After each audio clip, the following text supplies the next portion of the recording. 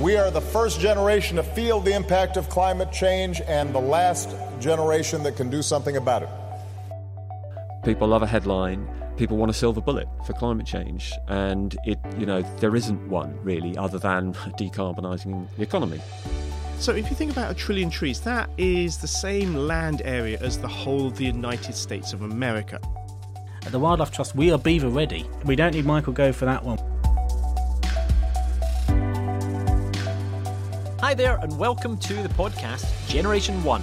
I'm Matt Winning. This week we're talking trees. Trees are often hailed as a bit of a climate crisis hero. Plant more trees. And companies jump on this bandwagon and they say, for every coffee bought, we'll plant a tree. But what does this mean for the climate and the climate crisis? What is the impact of more trees? And the most important single question for today's episode, why do trees matter? You're listening to UCL Generation 1, turning science and ideas into climate action.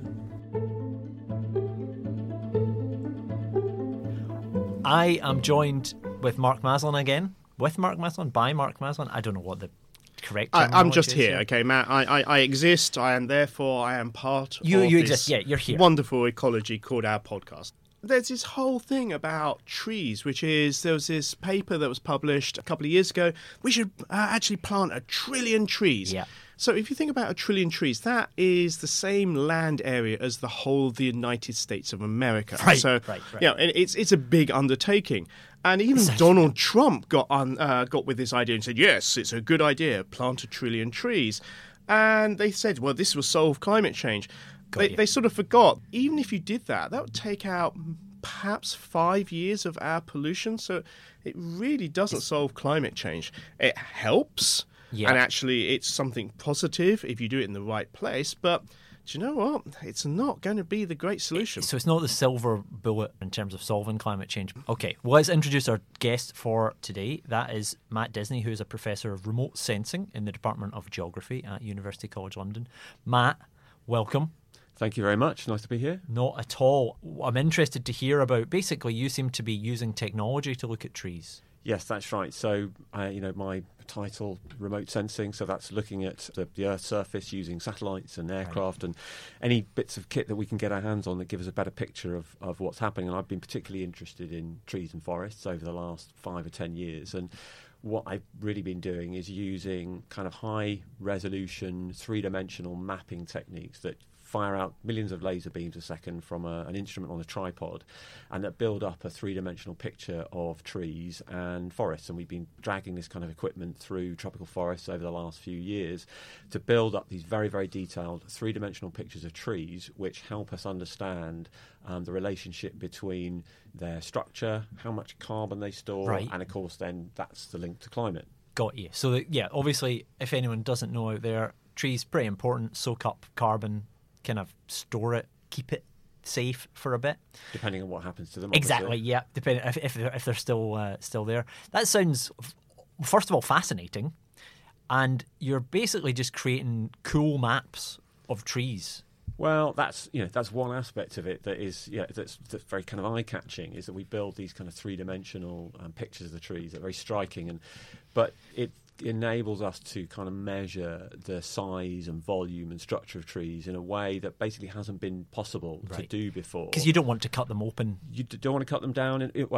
First question is, how do you weigh the tropical forest? Right. Yeah. So good question. There's a kind of question that is sort of occurring to me, is like, how do you even weigh a tree to get the carbon? Yeah, you don't want to do that one at a time. Well, sometimes you have to, and the only way to do it for real is to cut it down, to cut it into chunks, to dry those chunks out to get rid of the water, and then whatever you've got left, the dried bit of wood, about half of that is carbon. And so to do that for even a small tree is hard work, it's tedious, it's expensive, and the tree's gone. And it's gone, yeah.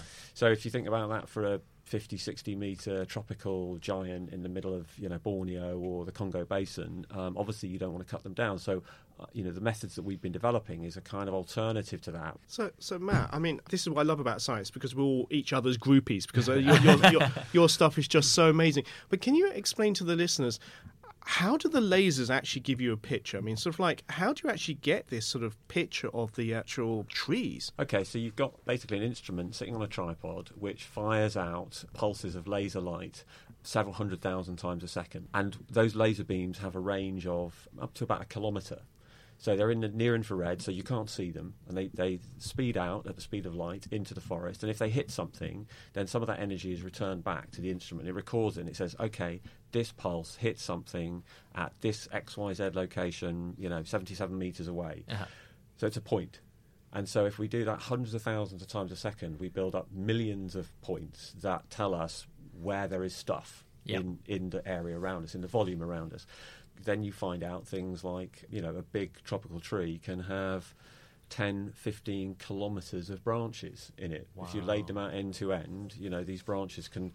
We found a tree that we scanned in Kew Gardens, for example, a big chestnut tree there, had 28 kilometres of branches in it. Some amazing numbers. So didn't you do somebody famous? Didn't you have their oak tree?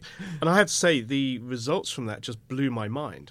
Yeah, so we got asked by the BBC to go and scan Dame Judi Dench's back garden and her oak tree, and I've had more communication and kudos for doing that than anything else I'll ever do in my entire career. That was very entertaining because she was great to work with and a really good sport, and fascinated by the science that came out of it. I was hoping for a story like that, and we got exactly what we Celebrity wanted. trees. Celebrity trees. I mean, it's a TV show we've got. It is, absolutely. But Matt, don't worry. Now, after this podcast, they'll just be talking about the podcast. Yeah, they'll be talking about the podcast. Yeah, Dame Judi Dench.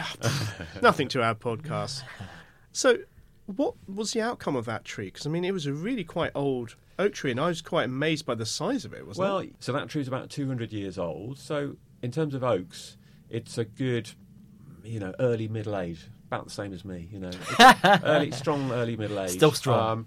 But there are oak trees around in Britain that are estimated to be over 1,000 years old in places like Windsor Great Park and in Savernake Forest, that are mostly huge and hollow, and there's very little foliage left growing, but the trees are still alive, they're still growing, but because they're hollow, they're essentially impossible to age. Dame Judi's tree was... She's not 1,000 years old, is she? No, she's not. She's ageless. Yeah, exactly. It was about 25 tonnes of carbon, and it had about 18 kilometres of branches in it. So she was kind of blown away when we was, given those figures.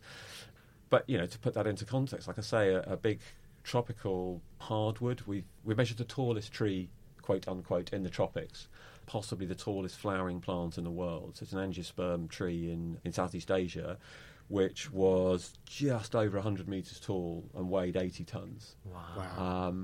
But what about the argument that we should be planting 1 trillion trees? Your technology can actually tell us where they're being planted, how much carbon they're storing. I mean, is this a good idea?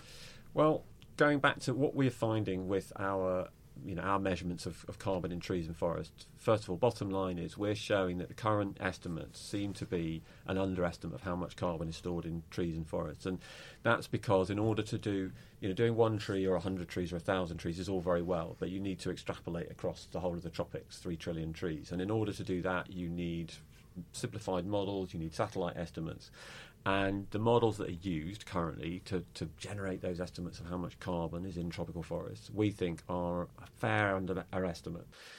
Planting trees, this idea of 1 trillion trees that that Mark you brought up, it's one that very much catches people's attention. It's people love a catchy number, people love a headline. People want a silver bullet for climate change, and there isn't one really other than decarbonising the economy. So that's the silver bullet, but that's the one that people don't really want to hear. You plant loads of trees in places where maybe, let's think about northern China, where there's huge afforestation programs going on, which in general is there to do things like protecting hydrological systems and preventing flash flooding and runoff. Good thing.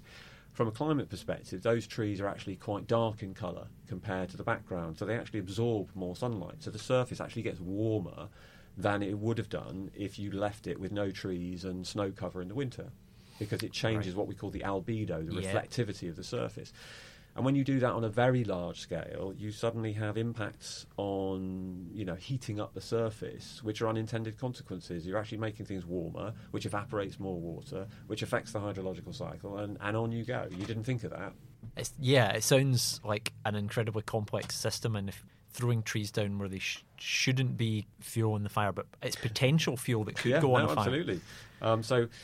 Thinking about the idea of planting trees, and coming back to, I do quite a lot of work on urban forests. People think, well, what is an urban forest? And London is a great example. London, there are 9 million trees in London. There are more trees than people. There are parts of London. We did some work showing that the amount of carbon stored per hectare in places like Highgate Cemetery are equivalent to the carbon stored in tropical rainforests. Wow. Because there are big old trees that have been left untouched to grow for several hundred years, and they're very beautiful, and they're kind of they're easy to leave there because no one wants to come in and cut trees down in a cemetery. So trees in cities are incredibly important, as we all know. They moderate temperature, and we just like having them around, and there are definite health benefits to having trees. Protecting trees that we have already, large old trees. London's full of them. Yeah. But there's this race to plant more trees. But where do you put them? The mortality rate is about 95% of urban trees. So you plant a tree, and in 20 years, it probably won't be there. And it's 20 years to 30 years is when it starts to really give you those benefits back. Yeah. I mean, it's similar, again, to myself. I didn't do much for the first 30 years of my life, and now, Just coming into your prime, Yeah, me and Jesus were both a bit similar in that. So Matt, if you had a magic wand, and based on all the incredible science you're doing, where would you plant trees? If you were in control, you were making policy, what should we do?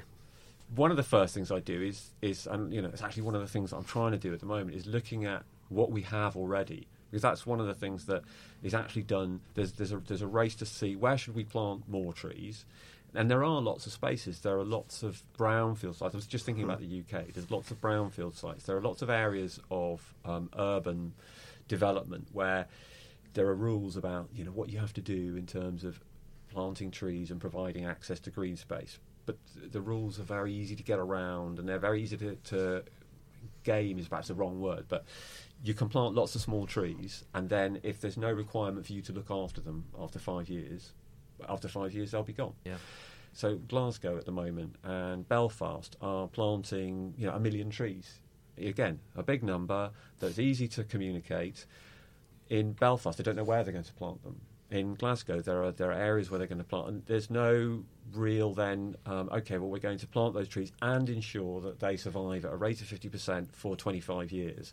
People want to see the photo op, the planting, the nice fun picture, bit. the fun bit, and then people work. don't want to come back every year and go, what's happened and what's happening here and how long is this going to live for? Are you going to sell this technology and give it to everybody? No, I'm not selling. I'm going to, we're going to make sure that it's out there. Open access science. That's what it's all about. Brilliant. But we're developing tools using things like Google Earth Engine, where you can already do a far better job than is being done currently about assessing what we have in cities in the UK. So, we've got data now that will allow us to do that from aircraft and from space. So why aren't we using it to inform policy better? Because it's really easy to do. That was absolutely fascinating. I mean, I feel like I've learned a huge amount about trees. And as you say, protect the ones we already have, what ones are already doing well, and then the ones that you do plant, look after them for a long time. I think it sounds excellent. And hopefully one day we'll all have a scanner going around scanning our own trees. We do.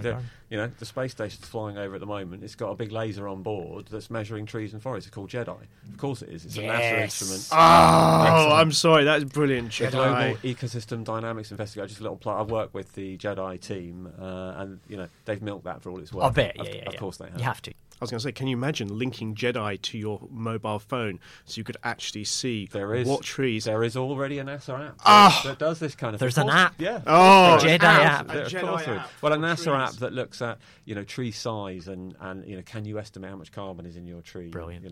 Well, thanks so much for joining us today. No problem. Much appreciated. And always like to talk about trees. I mean, clearly, and also I now realise that I like to listen to people you talking about trees. So fantastic. So, Matt, we are asking all our guests, if you could keep one thing that we need in 30 years' time to help climate change, what would it be? Or if you could get rid of one thing that would no longer exist in 30 years' time, what would that be? Or create something new? Keep things is the whole belt of tropical rainforest. Yes, great answer. I mean, fairly sensible. Done. No I'm brainer. going to need a fairly large A large, container, yeah. We're going to but, need somewhere you to know. put it. To download the NASA app and try weighing trees yourself, visit ucl.ac.uk/generation1. Okay, so our second guest for today is Craig Bennett, who is the CEO of the Wildlife Trusts and used to attend UCL. So we'll talk about what the Trust's mission is and why the work matters. Hello, Craig. Hello there. Lovely to speak to you. What did you do at UCL? I did the MSc in conservation, nature conservation, which at the time was a sort of a joint initiative between Department of Biology and Department of Geography, and I loved it. It sounds like an interesting course, and also you've gone on to clearly use your degree, which is wonderful to hear. Essentially, yeah, what is the mission of the Wildlife Trust, and what do you spend your time doing? Well, very simply, it's to bring nature back, bring wildlife back. But I think given the science we've seen that emerge over the last few decades, and that phrase that we've heard time and again, that we're facing a climate and ecological emergency, and the science really does back that up. Our mission now is simply that nature is being used to overcome those climate and nature emergencies, and that by 2030 that we are very clearly on the journey to having turned the corner on those, and make sure that all those trends we've seen of declining animal populations, of parts per million of carbon in the atmosphere going up, actually we've turned those around by 2030 and they're starting to head in the right direction. You touched there on how things have been declining, how things are getting worse. Let's start with the kind of bad news first. How bad has it got, and how bad may it get? Well, there's different ways of looking at it. Here in the UK, the statistic I quote time and again is that 41% of our wildlife species have declined in abundance since the early 1970s. So roughly in my lifetime, 41% wildlife species are poorer and thinner, if you like, than they once were in terms of the number of those individuals. We've seen increased fragmentation of wildlife habitats, and basically nature is not working the way it should be. We do not have the functioning ecosystems in this country that we really should have. Just in the last couple of weeks, we saw a report by the Natural History Museum saying that the UK is one of the most nature-depleted countries anywhere in the world. I mean, scientists have been warning us about it for decades. I remember 2-3 decades ago, the first time I came across the argument that if we continue to fragment wildlife habitats, particularly in the tropics, that would lead to the emergence of more and more pandemics. And so we've seen that with Ebola, with SARS, of course, back to HIV in the 1980s. And of course, most recently, I think almost certainly it will end up being proved that COVID was caused as a zoonotic escape from wildlife populations into humans because, very simply, we're not making enough space for nature.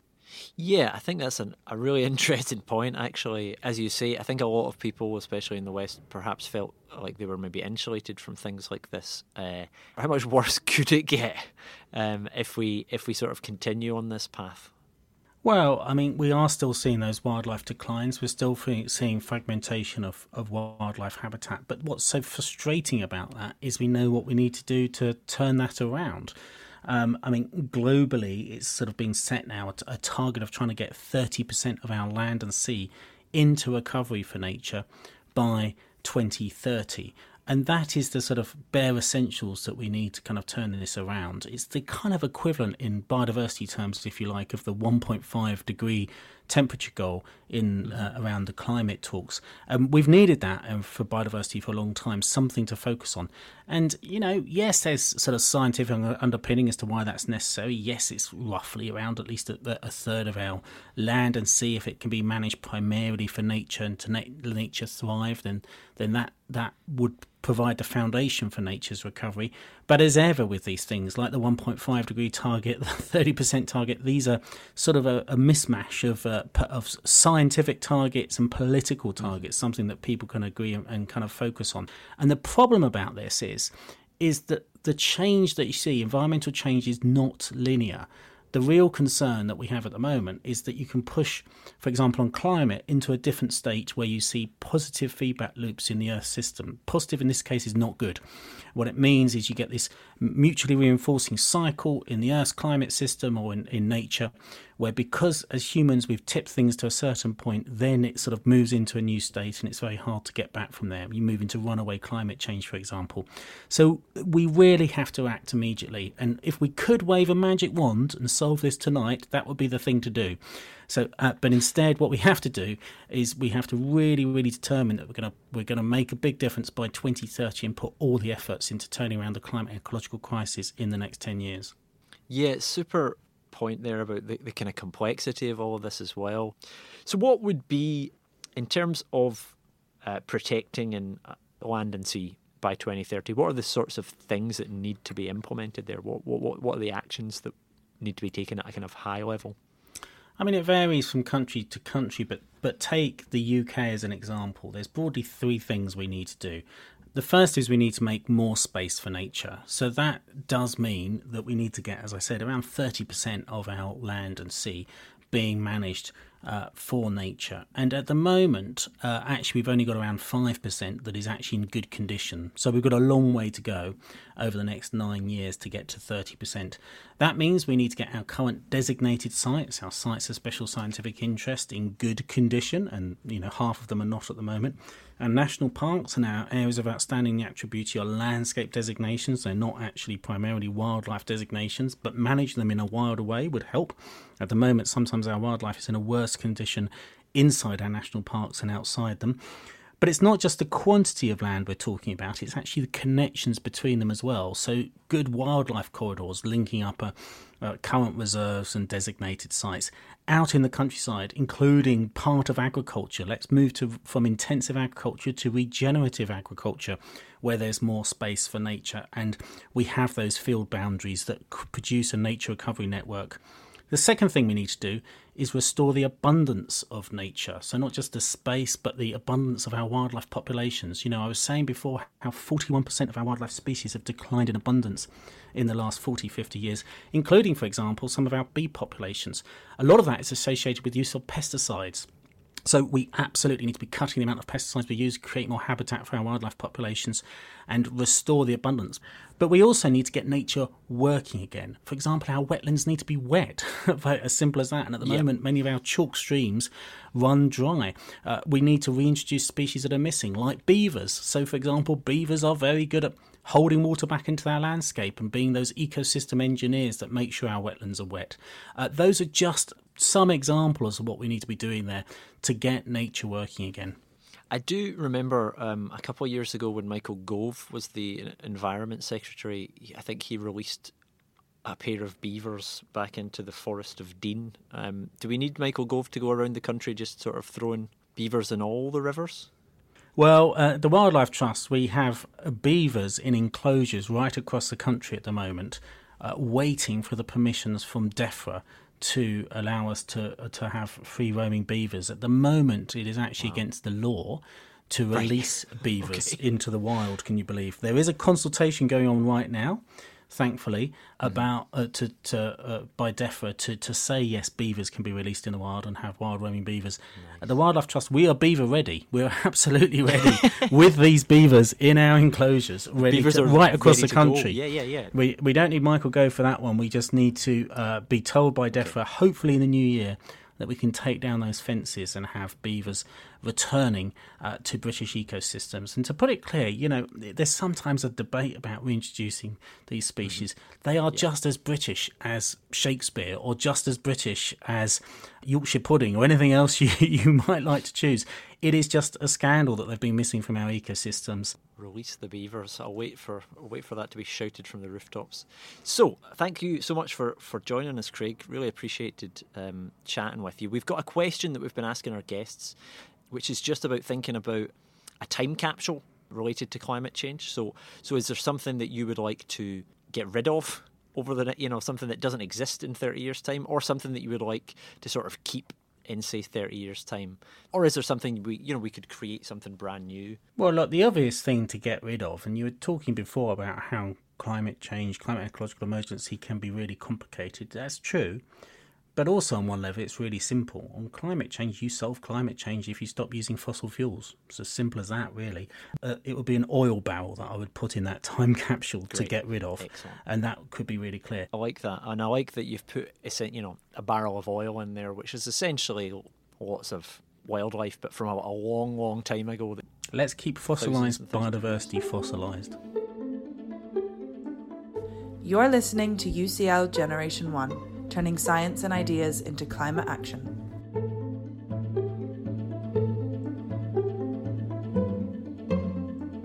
Well, that was Craig Bennett, the CEO of the Wildlife Trust, talking about wildlife, protecting it, and the fact that they are beaver ready. Up next, Mark Maslin is going to round up the week's news stories that he thinks you should know about climate change. It might not even be news stories. It might be, gossip columns. It could be Heat magazine. It's about heat, I think, now. I don't know. Anyway, point is, Mark's up next.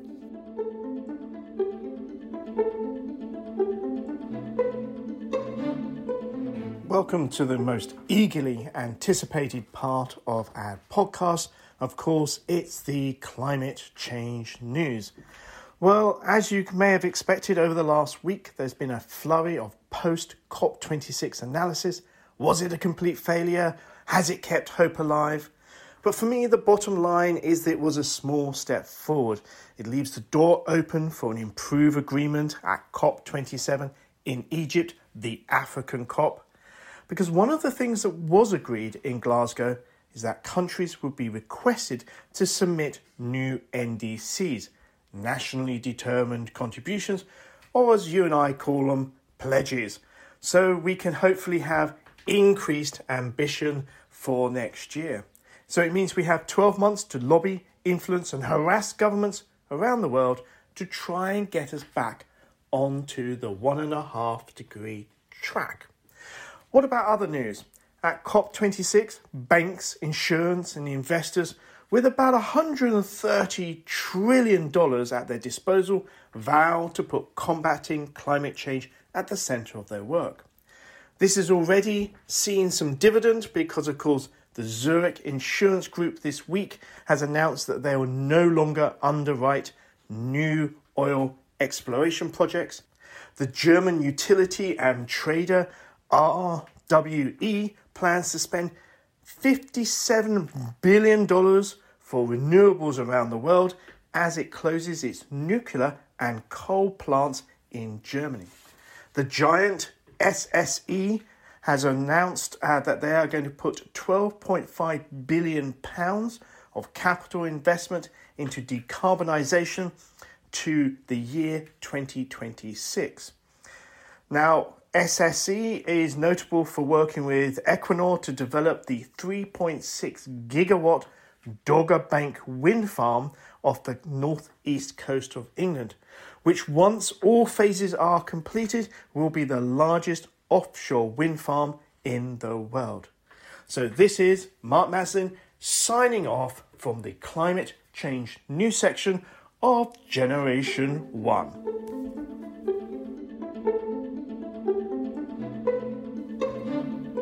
I've been Matt Winning, and that's it from this episode of Generation 1 from University College London, turning climate science into action. If you'd like to ask a question or suggest a guest or leave us a voice note and an email that you would like to hear, then you can do that at podcasts@ucl.ac.uk. Otherwise, for more information about UCL's work in the climate space and what our staff and students as well as our researchers are doing to make sure that we don't just talk the talk but actually walk the walk to a more sustainable future, head over to UCL Generation 1 website or use the hashtag UCL Generation 1.